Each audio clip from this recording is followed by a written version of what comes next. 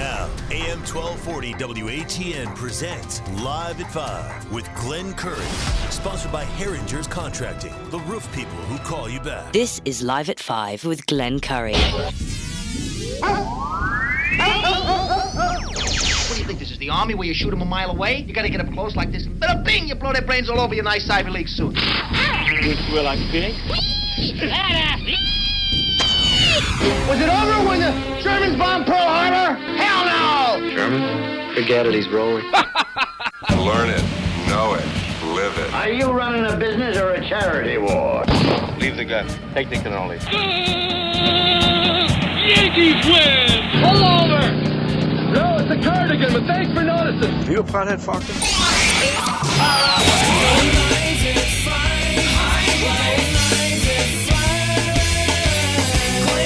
The telephones are ringing, overload mode in the 21st century. Driving home with my hand on the cell phone, pulling over, turning up and down until my fingers going. Live at 5, live at 5. This is Live at 5, Live at 5, indeed. Live at 5. That's right. Yeah. Oh boy, lot to cover. So big day. Well, you know, I got the other side of the story as far as the Councilwoman Sarah Campo Pierce is concerned. That is part of the, I guess you could say, complaint against her. So we're fair and balanced. I read her statement yesterday, and well, I'm going to read the other side of the story today. Again, we don't want to be like Fox News anymore. They're like, well, we can talk about that and many other things right here. I didn't hear much of the hotline show today. I did hear the tail end of it. My name was mentioned. Of course, Tim was talking about Bobby and trying to unravel things yesterday about, you know, the golf deal, and he had like 30 seconds left, and Jeff's like, I gotta go. I don't know who's worse, Laura Ingraham getting out of a conversation or Jeff Graham. Hey, I gotta go. Maybe I should try that sometime. I don't think it will go over too well. So anyway, where was I? Oh, yeah. So anyway, yeah, Tim the Enchanter was talking about Bobby. Thank you, Bobby Ferris, for coming in yesterday. Thank you indeed. So we'll get to the national news first, but let me just stick to my guns here, like I said from the outset, because we would, I just found out that they had a decent amount of walk-ups and ended making money up there at the Clayton Opera House for their show this past weekend with Stephen Page. Remember, we interviewed him. So I'm literally getting this email. So that's Live at 5 interrupt us. But that's good news. I love seeing news like that. So it did well. Hopefully, I know we helped out there for sure. So let's go to the I got way too many email accounts. I did get an email from PJ. That's Philip Sameo. And let's see if I can get to it. Okay, here we go. So, remember yesterday I spoke at length because I wanted to squeeze that in. You know, there's two council people right now that have some type of ethics complaint against them. We know about Cliff Only. Shocking, that's his first one, at least officially. But this comes from PJ regarding the same matter. Actually, a different matter because remember, it's a different complaint against Councilwoman Campo. So PJ says in his email, Mr. Mix, the email is being sent to you because I couldn't find an email. Okay, whatever. I would like to file a complaint with the Ethics Board to investigate the serious, irresponsible, false, and defamatory statements made by Councilwoman Ms. Campo Pierce. I call her Sarah. I just added that. The outrageous public insinuation that I was somehow involved in extortion, in quotation marks, as it pertains to the city's recent acquisition of the golf course in Thompson Park is a pathetic display of how incompetent and out of touch, getting dramatic here, Ms. Campo Pierce is, I call her Sarah, with reality and the extremes she will go to for the media attention. Ms. Campo Pierce, her reckless behavior must be thoroughly and fairly investigated by the Ethics Board. By the way, do we have an Ethics Board? And don't tell me Cliff Only is head of the Ethics Board. Ms. Campo Pierce's disgraceful accusation has no basis in fact and is patently false. In my opinion, Ms. Campo Pierce is abusing her duties as a city councilwoman for political and personal reasons with complete disregard for the truth and the best interests of the city. It would also be my opinion that City Attorney Mr. Bullard must recuse himself, excuse me, folks, because he's already made public statements concerning this matter and would be a potential witness. Now, remember, Bullard, am I getting that name right? He was the one that had it out with Councilman Cliff Only the other day. I kind of like that. I like that guy a lot. Like I said, we called him Frank Thomas. So there you have it. We're fair and balanced. And basically, I read as many words as what Sarah had submitted to myself and all the other media outlets. That's right, I'm a media outlet right now. So I just wanted to cover the bases there. So today, I was waiting with bated breath, and I was watching, I guess, Fox News, whichever, doesn't really matter. And all the Republicans come out with today was the day they were going to unleash all these accusations against Biden and his family and this syndicate of illegal activity over the years with foreign nations, including China and Ukraine. And then literally 10 minutes later, and this, I tell you what, you got to admit, I just got a text from someone. Okay, yes. Oh, I will. I just got something from Councilwoman and mayoral candidate Sarah Campo. I will read that in a bit. Thank you, Sarah. I just want to cover the bases here. Because just as all the Republicans were out there, I forget the guy's name from Kentucky. He's in Congress, and he had a laundry list of accusations of different things that have tied in the president himself with his brother and of course his crackhead son to so many wrongdoings. So I said, "Aha!" The day after, or rather, the same day, I should say, that former President Donald Trump was accused of having forcibly touched someone at a Lord & Taylor dressing room somewhere in Manhattan back in 1995, 1996. By the way, CNN doesn't know if it was 95 or 96. They make it as close as possible. So of the two evils, they chose 96. It actually happened in 1995. And I said yesterday that the woman who accused President Trump or former President Trump of these heinous acts was 63. I was mistaken. She's 78 years old. And looking pretty good for someone of that age. But that's neither here nor there. So I'm thinking, all right, today is the day. But no, of course not. Today was also the day that the verdict came down in the civil trial. Was it today or yesterday? I'm losing my tracks here. But it's one thing to say, you have this unbelievable list of reasons why the current administration is by all means corrupt. Through the family, making millions of dollars, and they have proof of it. And I'm looking at CNN right now, not one word of it. Will Norah O'Donnell bring it up tonight at 6:30 on Channel 7? News of the World for here and tomorrow? No, of course not. Doesn't fit the narrative. And then in addition to that, and this is how they stack the deck, what's his name? Well, now I'm forgetting his name. George Santos. Is that his name? Boy, I'm all over. George Santos was arrested today. Boy, he looks like a pudgy little, I don't know what he looks like, but what a colossal mess he is. So these are the big stories. Actually, I'm sorry. The civil trial came down yesterday, Tuesday, against Donald Trump.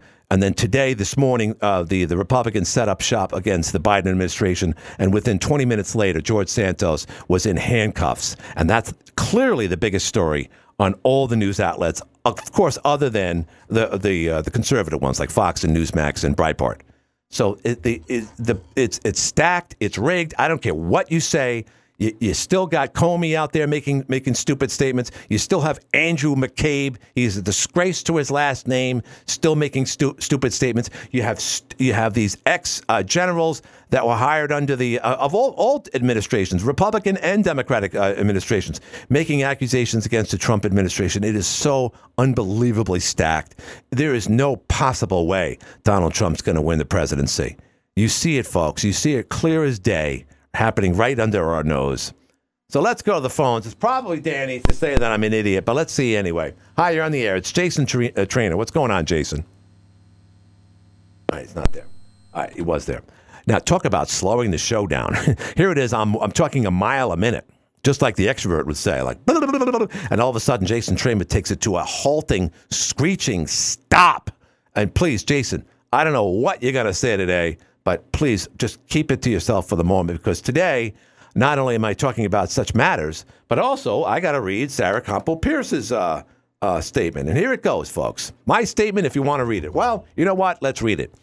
Sarah says, On numerous occasions, we have heard from city council members that one of the benefits of purchasing the Watertown Golf Club for $3.4 million was avoiding future litigation initiated by Mr. Smeo. Did I read this yesterday? I think I did. Let's read it again. By avoiding future litigation initiated by Mr. Smeo, otherwise known as PJ, and Mr. Lundy, in my opinion, threats to sue if the city doesn't take certain actions, or in this case, purchase 9 holes of a golf course for $3.4 million, would seem like extortion, Sarah says.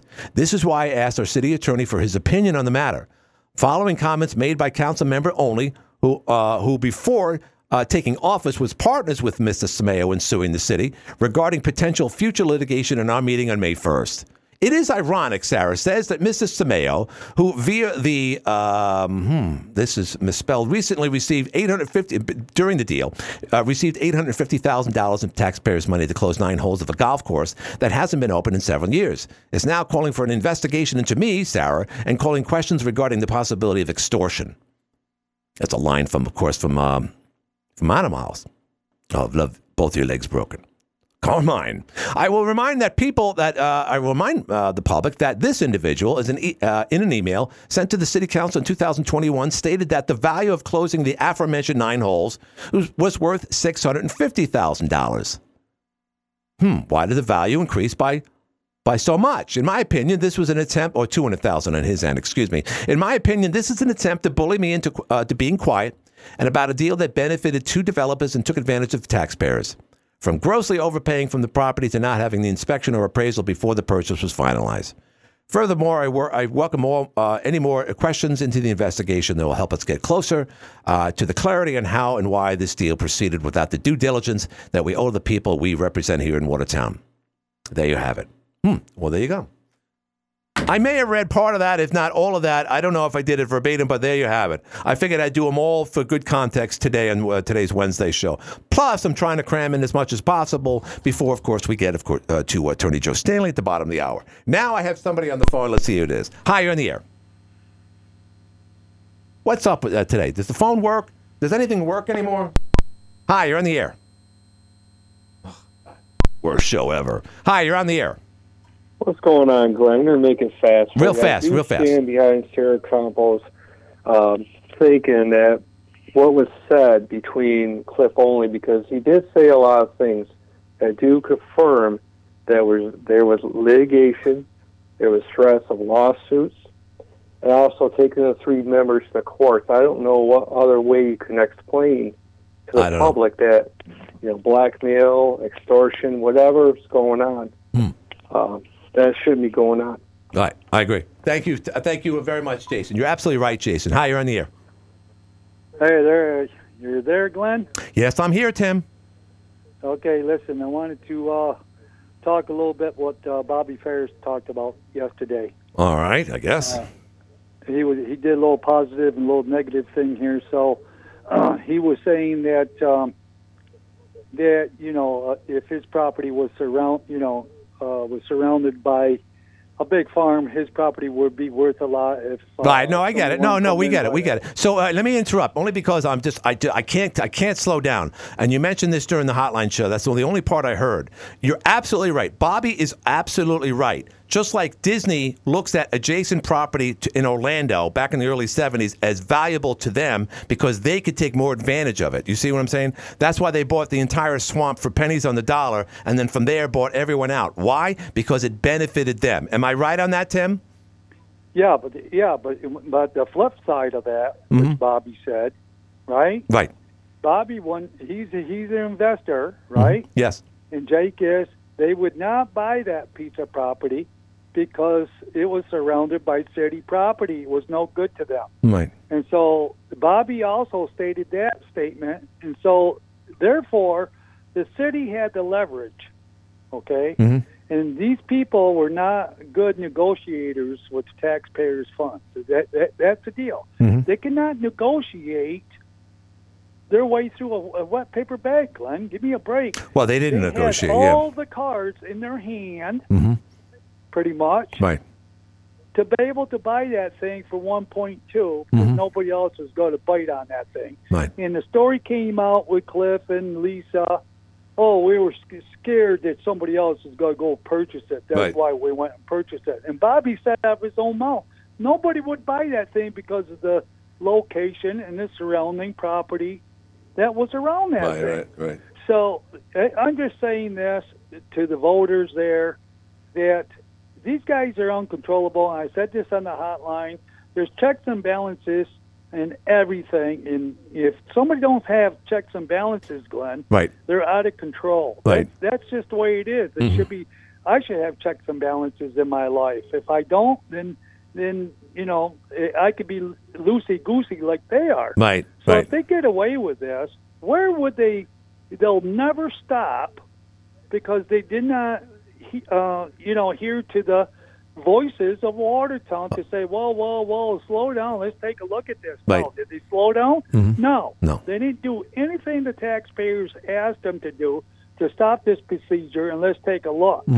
What's happening here? No appraisal, well, you know it all. No, I get it. But the only thing that we can do now, Glenn, Yeah. is go to the voting booth and try to put a blockage on this where you can get some reasonable people to make logical decisions and do the best bidding that they can for our city forward. Gotcha. Because, in another 15 to 20 years, Glenn, Yeah. I mean, you smell that water coming out of the tap, you can't drink that water. I don't smell that, for the record, but that's me. Huh? I don't smell the water. To me, it smells like water. Oh, to me, I can. I don't know. Well, you're blind. Your senses are a lot more sensitive than I am.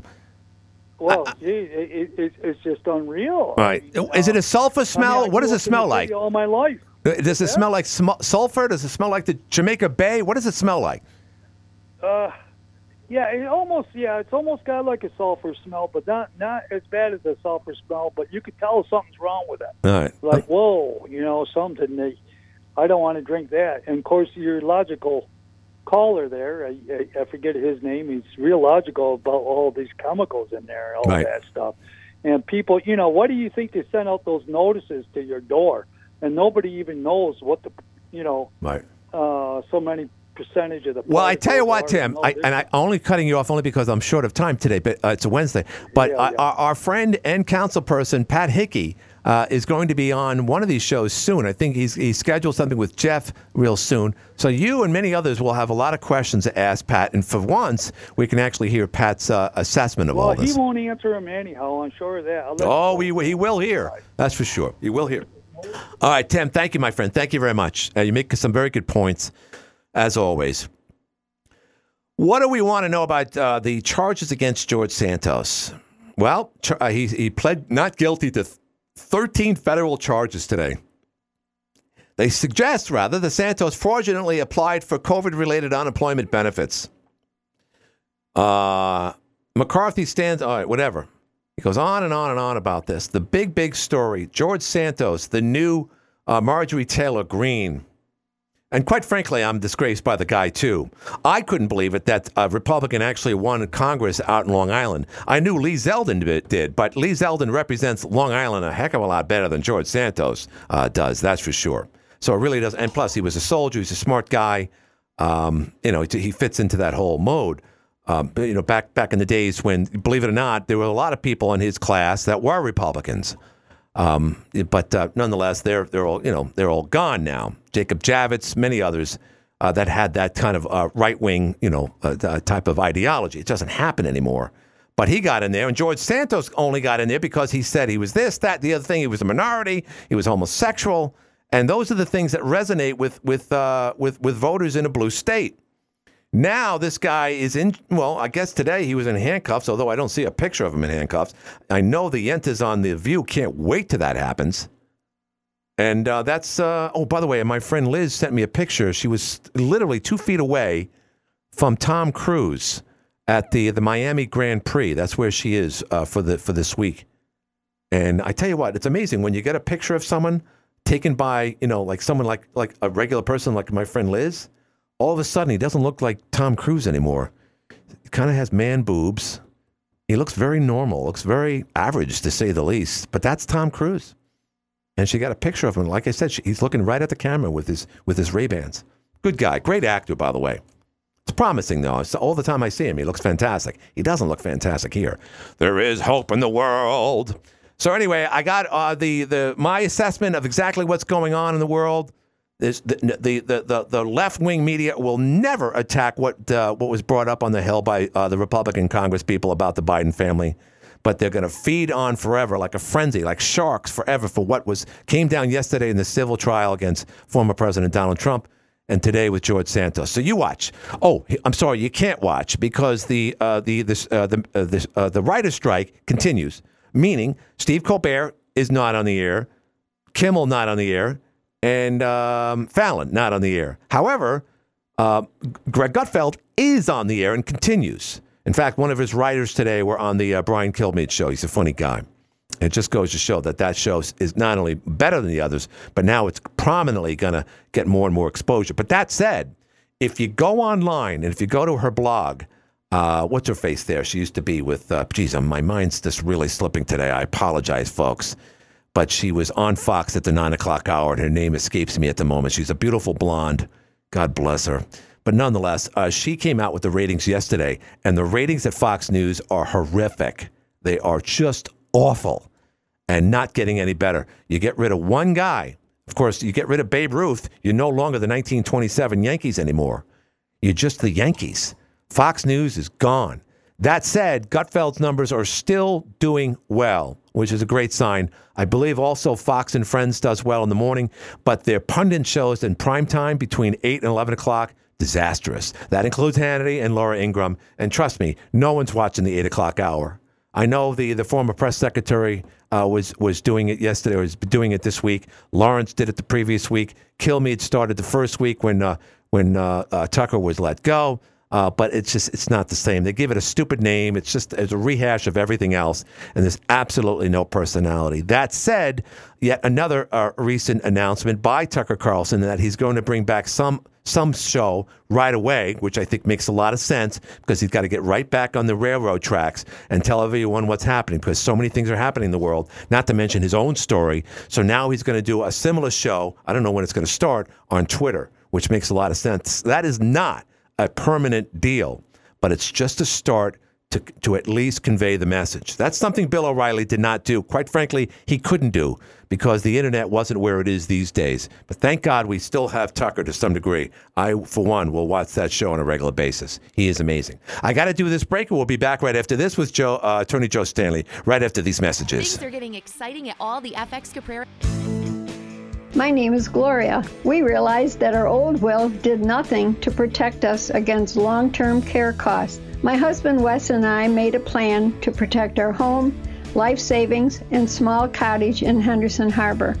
Sadly, Wes is gone now, but what he and I worked so hard for is protected for our family. Thanks, John. Why not listen to Gloria and protect your home and life savings from the incredibly high cost of nursing home care? A conversation with Safe Harbor Wills and Trusts today can save you from the devastating financial loss due to Medicaid application mistakes, among others. Safe Harbor Wills and Trusts is the asset protection law firm. It's all they do. Stop procrastinating and protect your home and life savings today by calling 315-203-1747 and speak with a case manager. Call 203-1747 today. Safe Harbor Wills and Trusts.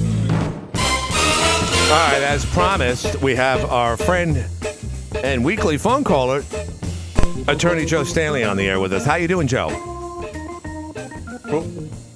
Are you there, Joe? All right, never mind. Hi, Joe, you there? I am, Glenn. How are you? Great, thank you. Yes, I'm doing good. A little hectic today. I got a late start, so I already it's 5:30.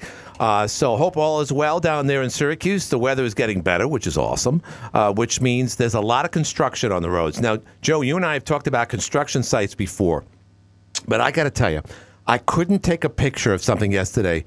Quite frankly, Joe, because, well, you and many other people would think that I'm crazy for taking a picture while I'm driving. But I wanted to take a picture yesterday. Now, this, again, no disrespect to the men who work in the streets, in the baking hot sun, who risk their lives, because really it's a dangerous job to do street work, as you know, Joe. But I noticed there's just a lot of areas in Watertown that seem to be neglected in as far as safety is concerned. Here's why. One, they're putting in new curbs. And you know, when you put in new curbs, you start all over again. You create huge trenches. And in many cases, there's really not a lot of indicators that this is a fall off of or at least 3, maybe 4 feet, which would do not only a lot of damage to your vehicle, but it could hurt yourself in your car or someone like a pedestrian and whatnot. 2, I noticed yesterday that they were pushing traffic from 2 lanes on a 4-lane city street. They were pushing the traffic because they were doing the curbs, and they were just, I know they were setting things up, but at this point it was already past 9 o'clock, and they were directing people actually they weren't directing people into oncoming traffic in a 2-way area. In other words, they didn't separate the 2 existing lanes with cones. They just kind of let people figure it out for themselves. Does that make sense to you, Joe? No, and I can tell you there's a manual on how traffic construction is supposed to be handled and how much distance and what safety devices and cones and arrows and stuff are supposed to be in place. Right. And I agree with you. A lot of times these contractors put their employees at risk and the drivers at risk by not following them. Right. Because they take too long and they're too expensive. Right. Yeah. I think it's like, well, you see us, so slow down and figure it out for yourselves. And you know, Joe, on a regular basis, that's why we need stop signs. That's why we need lines in the road. That's why we need, red lights, so forth, yellow lights. We need these guidelines for people to get from point A to point B. The moment you alter that and you say, you see what we're doing, you could figure it out, that's when disaster happens, in my opinion, Joe. Well, yeah, because I know, and you know, that most accidents are caused by people not paying attention.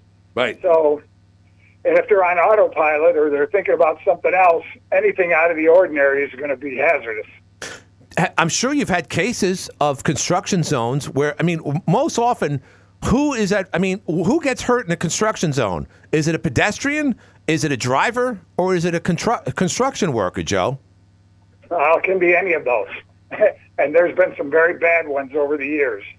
And I'm sure you've had some high-profile cases, or the majority of them. Yeah, I mean, there's cases because they're not marked properly, and there's chain reaction collisions, and then there's other accidents where people they're not marked or blocked properly, and the construction workers are hit. So and there's other ones where people fall because the construction's not marked, particularly in the dark. Yes, And another thing, Joe, and I might have mentioned this before, at night they have these huge arrows which have these high-intensity beams in them. And a lot of them, especially at night when you're driving and your pupils are like the size of quarters, so you're absorbing as much light as you can, and then you come upon a construction site that's narrowing down from, say, 3 lanes to 2 lanes or 2 lanes to 1 lane, not Louisiana, by the way. And then all of a sudden you see these lights, and they seem to be overbearing.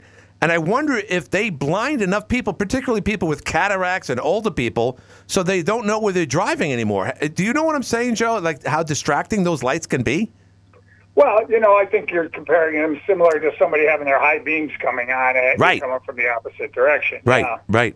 But these are construction lights telling you to get over like 1 lane only. It's like, okay, I get it.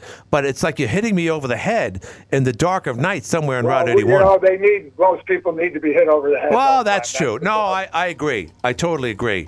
And the other thing is, would it be best, Joe, again, I guess, anyone in this business, especially an engineer who knows how to reroute traffic and whatnot. But it's funny. There's two bridges being rebuilt.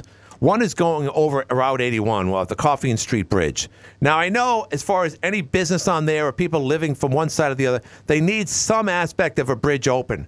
But I would dare say, this is just a guess, I'm no engineer by any means, but it seems like if you just shut the bridge down, Joe, if you just shut it down completely, I think you could fix a bridge if you have no traffic going over it whatsoever. Does that make sense to you? Well, I don't think it's possible with most traffic patterns, though. You can't. The alternate routes are too long and too complex. Really? Because in our case, we could either use Bradley Street or Arsenal Street. In fact, the on-ramp on Coffeen Street is already closed, so that's been compromised. And I get it, because it would just make matters worse.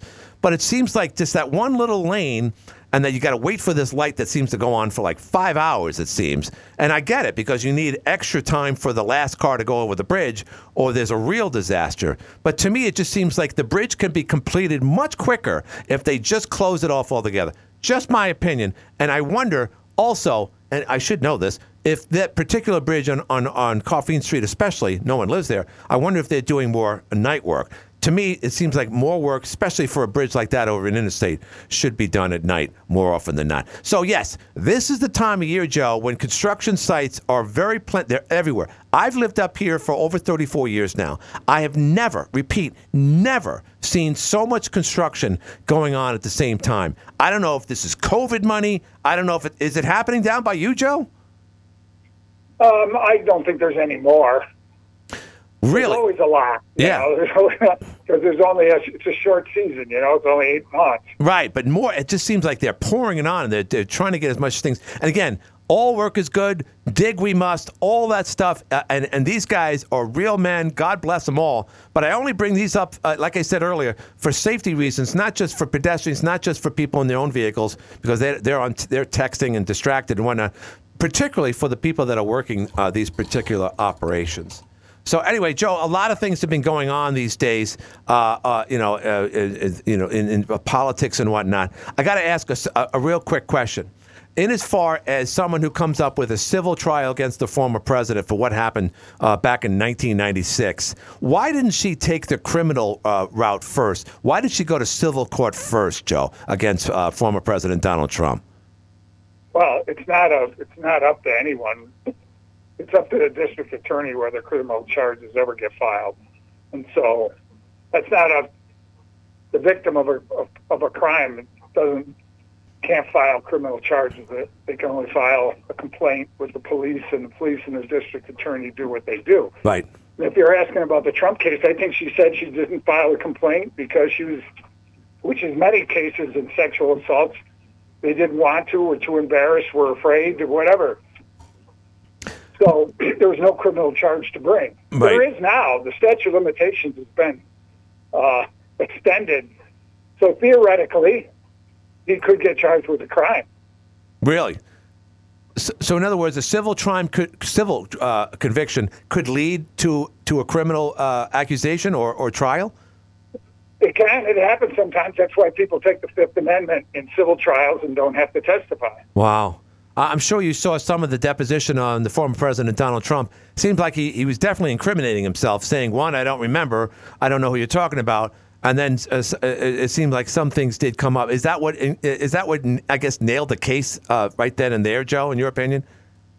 Well, I mean, I can tell you if I have a good deposition in a case, it goes a long way in helping the case get resolved or in convincing a jury. Especially in this case, he chose not to testify, which you don't have to. And so you have to do a good job because you're probably going to not get another crack at him. Right. Well, obviously they got what they wanted. I for one, I have my own opinion, Joe, but that's for another show.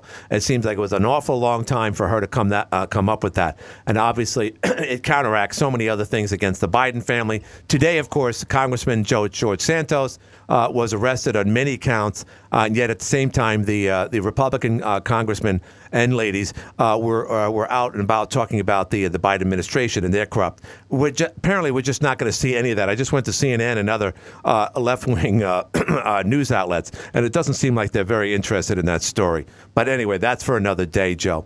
One last thing. Finally, one more time, Joe, I guess people aren't reading the news, aren't seeing the signs on Onondaga Parkway down there. Yet again last week, another truck hit the train trestle. Is this what Einstein described as insanity, Joe? Well, no, I think that goes back to what we were talking about just earlier in our conversation. People driving don't pay attention. They don't pay attention. And would you agree? Has anyone come up with an idea that I noticed when I was in high school coming up Route 684 through the Bronx where they drop chains so that if your top of your truck hits the chains, that means you have to stop because there's a tunnel ahead that will not be big enough for you? Does that make sense, or am I just talking to a wall, Joe? Well, I think they thought about everything possible. I don't think there's, I think they have lasers on there that set off lights and warn you for a half a mile that your truck is too big. Right. But apparently that's not working. I mean, the frequency, I guess because during COVID there was less traffic and whatnot. Now COVID essentially is gone, and now it seems to be, the frequency that it's happening, it seems like it's happening every month now, Joe. Well, I don't know. Recently, yes. And again, it just goes back to people are not watching what they're doing. They're paying attention to everything else but driving, obviously. Right. And if you're a commercial truck driver and you're not paying attention, that's pretty scary. Right. And in many cases, a lot of them are overworked. They don't have enough sleep. And they're not making good judgment calls especially when they're on Onondaga Parkway down near Solvay down there in Syracuse. I know it's 80 miles from where I'm sitting right now, but I'm fascinated with that story because it just keeps on coming back. It's like the herpes of Syracuse. It never goes away, Joe. It's a bad example, but I figured people can understand it. Joe, always when we talk about things happening in the world, happening in Washington, happening in Syracuse, when one wants to find out more about how they can get results from your law firm, the Stanley Law Firm, how can people do that? How can they get in contact with you, sir?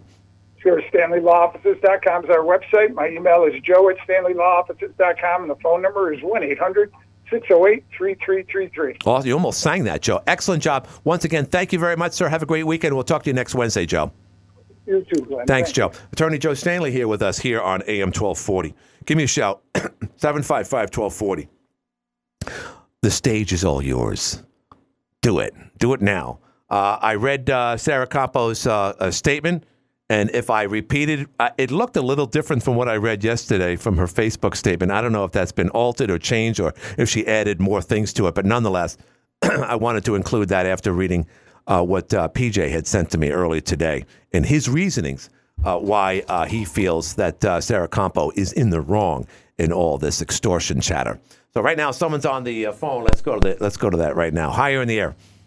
Glenn. Yes, Duffman. Yeah, I heard a lefty last week talking about callers that don't listen to the show that call in. Right.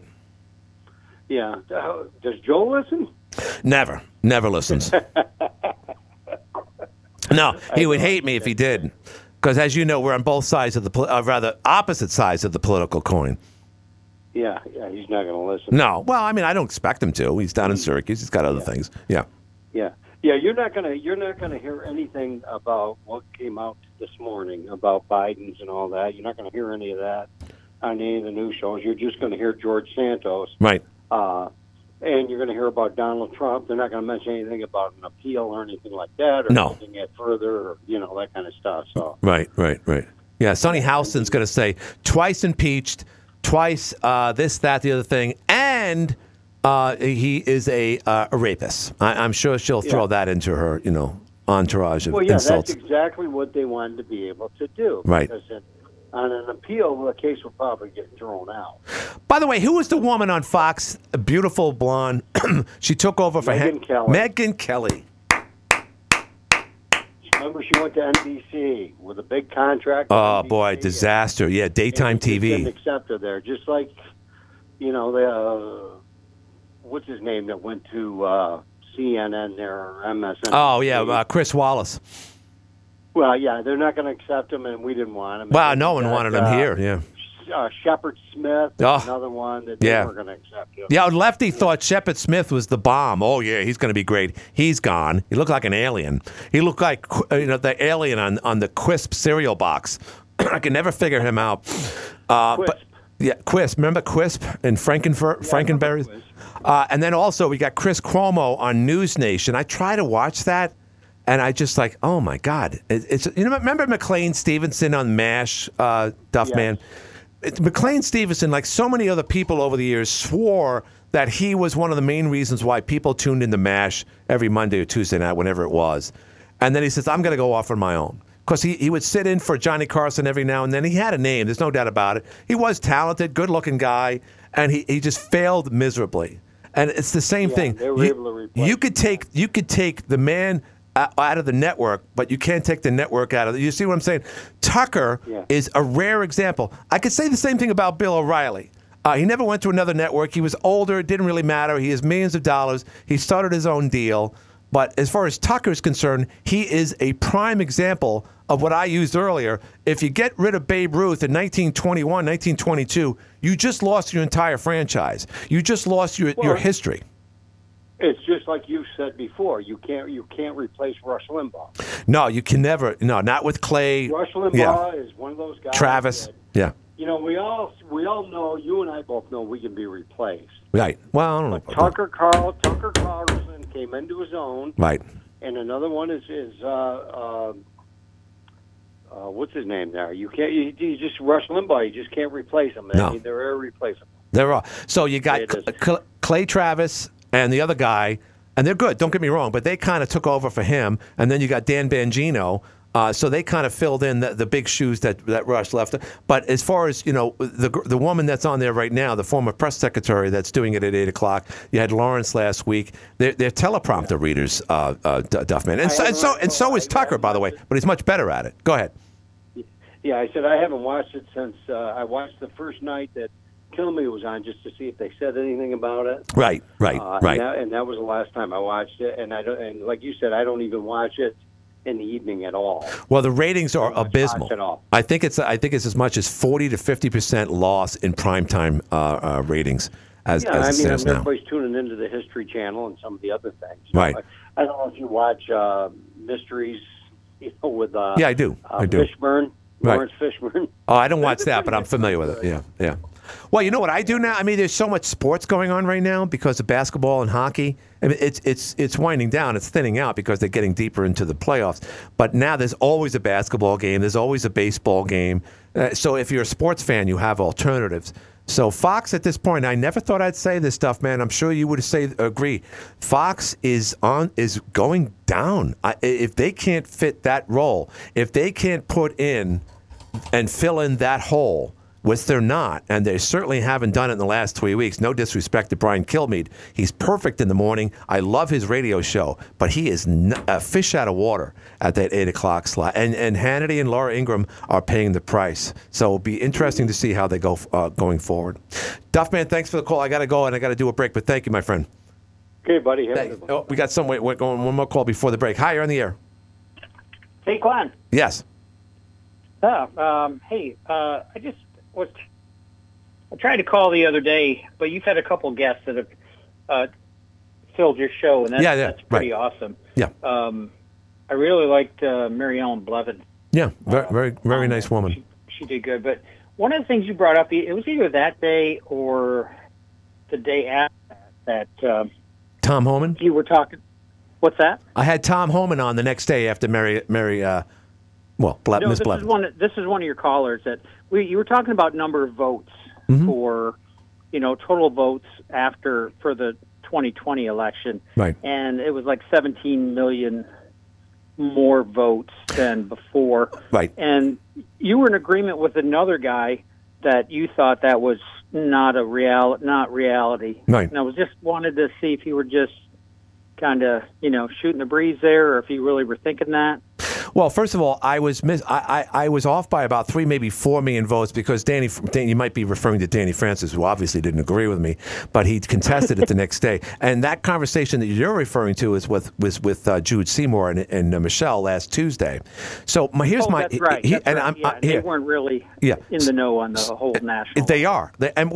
So they can only talk about what happens in front of them in their own domain, but that's the same as others. So you got the Dominion, which they're very familiar with, and you also have the mail-in balloting. And yes, I was off by about 4 million votes, which would go from 17 million to amount to around 13 million difference between 2016 in 2020. Plus, as you know, if you're listening, Jude Seymour and Michelle said, yes, they couldn't put a number on it, but at least 40%. By the way, big number. At least 40% of the votes in 2020 were mail-in votes.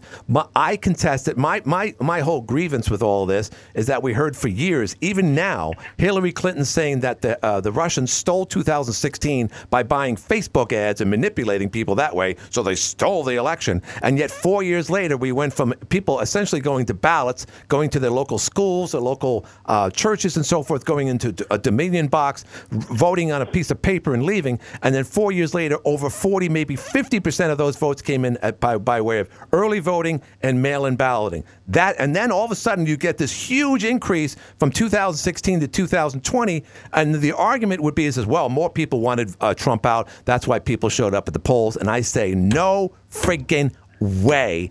It was right. The whole thing was rigged. Now I am now Danny's going crazy. Conservative. Yeah. Consider myself a conservative, and this has nothing to do with who won or whatever. It's just your argument that these numbers. I got a few things that I'd like to bring up. Well, go ahead. Would you agree that people were more polarized during the 2020 election? Oh my God! Yeah, anytime in recent memory. Yeah, right? In my lifetime, certainly. Yes.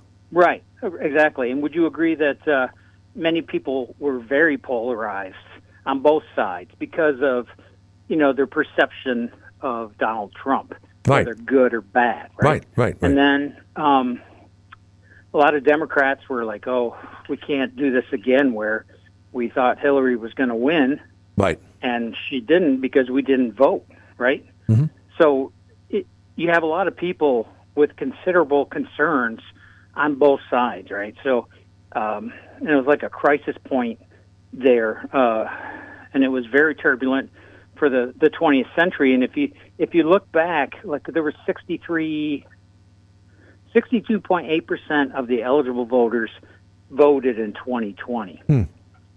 The last time we had over 60% was 1968.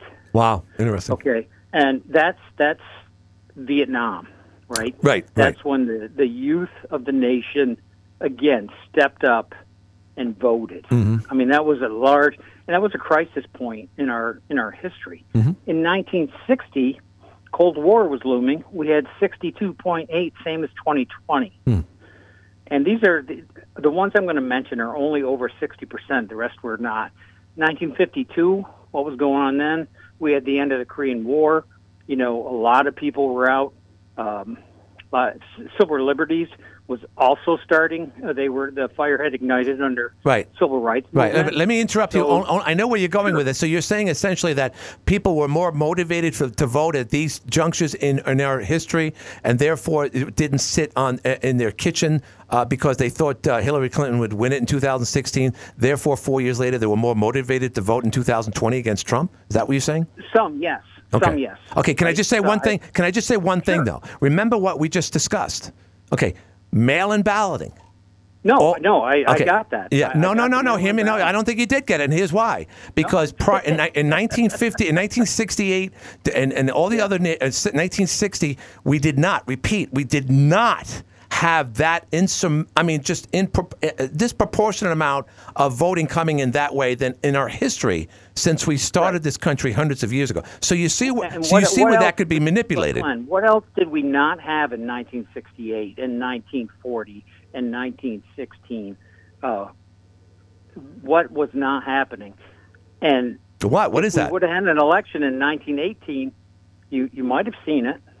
Even 1920. There might have been if voting if absentee ballots were available at the time. I don't get it. What are you saying? Meaning more people would vote? In November of 1920, right? Yeah. We had started COVID in 2000 March of 2020, right? Right. Give or take. Right. Does that sound right? Yeah, you're right. Right. So, and we had a whole bunch of young people. Mm-hmm.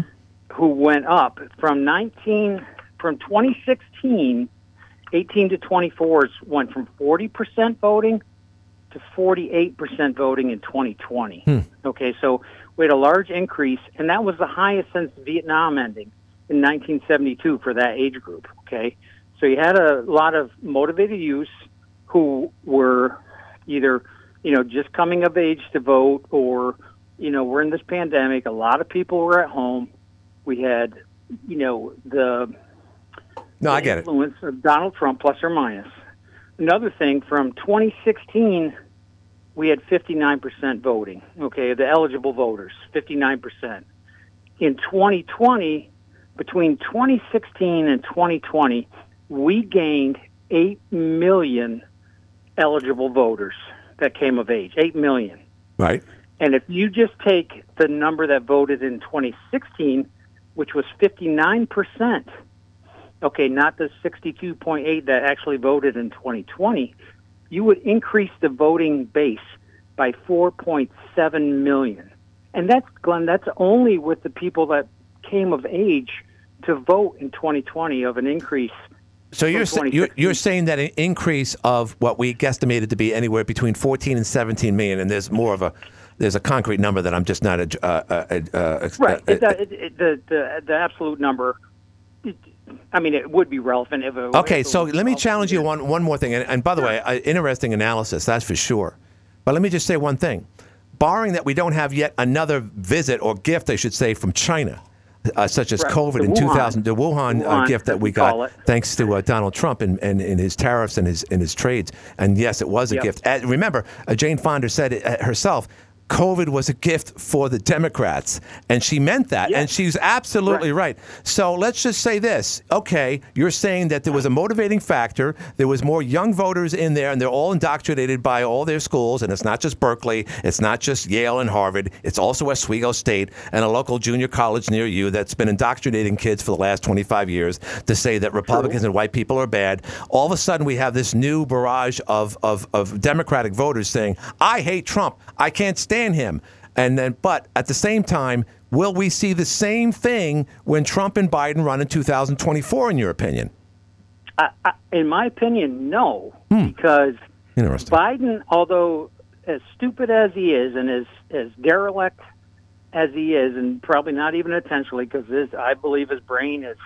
Well, he's an older guy. Yeah, he's Reagan's had issues. Was on his second term. Sure. Much worse. The partisanship isn't as strong because Trump he brought out that strength in people that they loved him or they hated him. And those are two giant factors to motivate people. Real quick, we're running out of time. What happens, in your opinion, what happens next year if, of course, the same candidates are there? Some people say that, of course, Gavin Newsom might be the 11th hour choice. What say you if Biden and Trump run next year? Who wins and at what margin? Real quick. If Biden and Trump run next year, I think it's going to be close. Trump's right now, there's some bad press going on. Oh, yeah, there's some bad press. But Biden, yeah, you were talking about it earlier. Of course. But that happens. But Biden's going to continue to deteriorate mentally, and I think it's going to be harder to cover up than it was for Reagan in his second term. Because gotcha, it'd be a lame duck president. He had Alzheimer's, and he should not have run. I got to go, but great call. Call me up again. I'm getting down to the nitty gritty. I really appreciate your call, my friend. Thanks again. All right, Glenn. I'll talk to you. So this is why I disagree with that. First of all, I've said all along that we'll never see another Republican in 1600 Pennsylvania Avenue ever, and it's not just because of the civil trial yesterday, the rape allegations and so forth, and the conviction. It's not that at all. It's just that everything is just so friggin' stacked. I agree with that, man. There's no doubt about it. Young voters just don't want this guy. And they want Roe versus Wade reinstated in the federal level. And they will, because that's what's most important to them. We'll talk about more about this and other things here on the Live at 5 show. Up next, CBS News, AM 1240 WE10. Watertown makes this legal. This is CBS News on the Hour, presented by Indeed.com. I'm Monica Ricks in New York. Republican Congressman George Santos is out on bond now after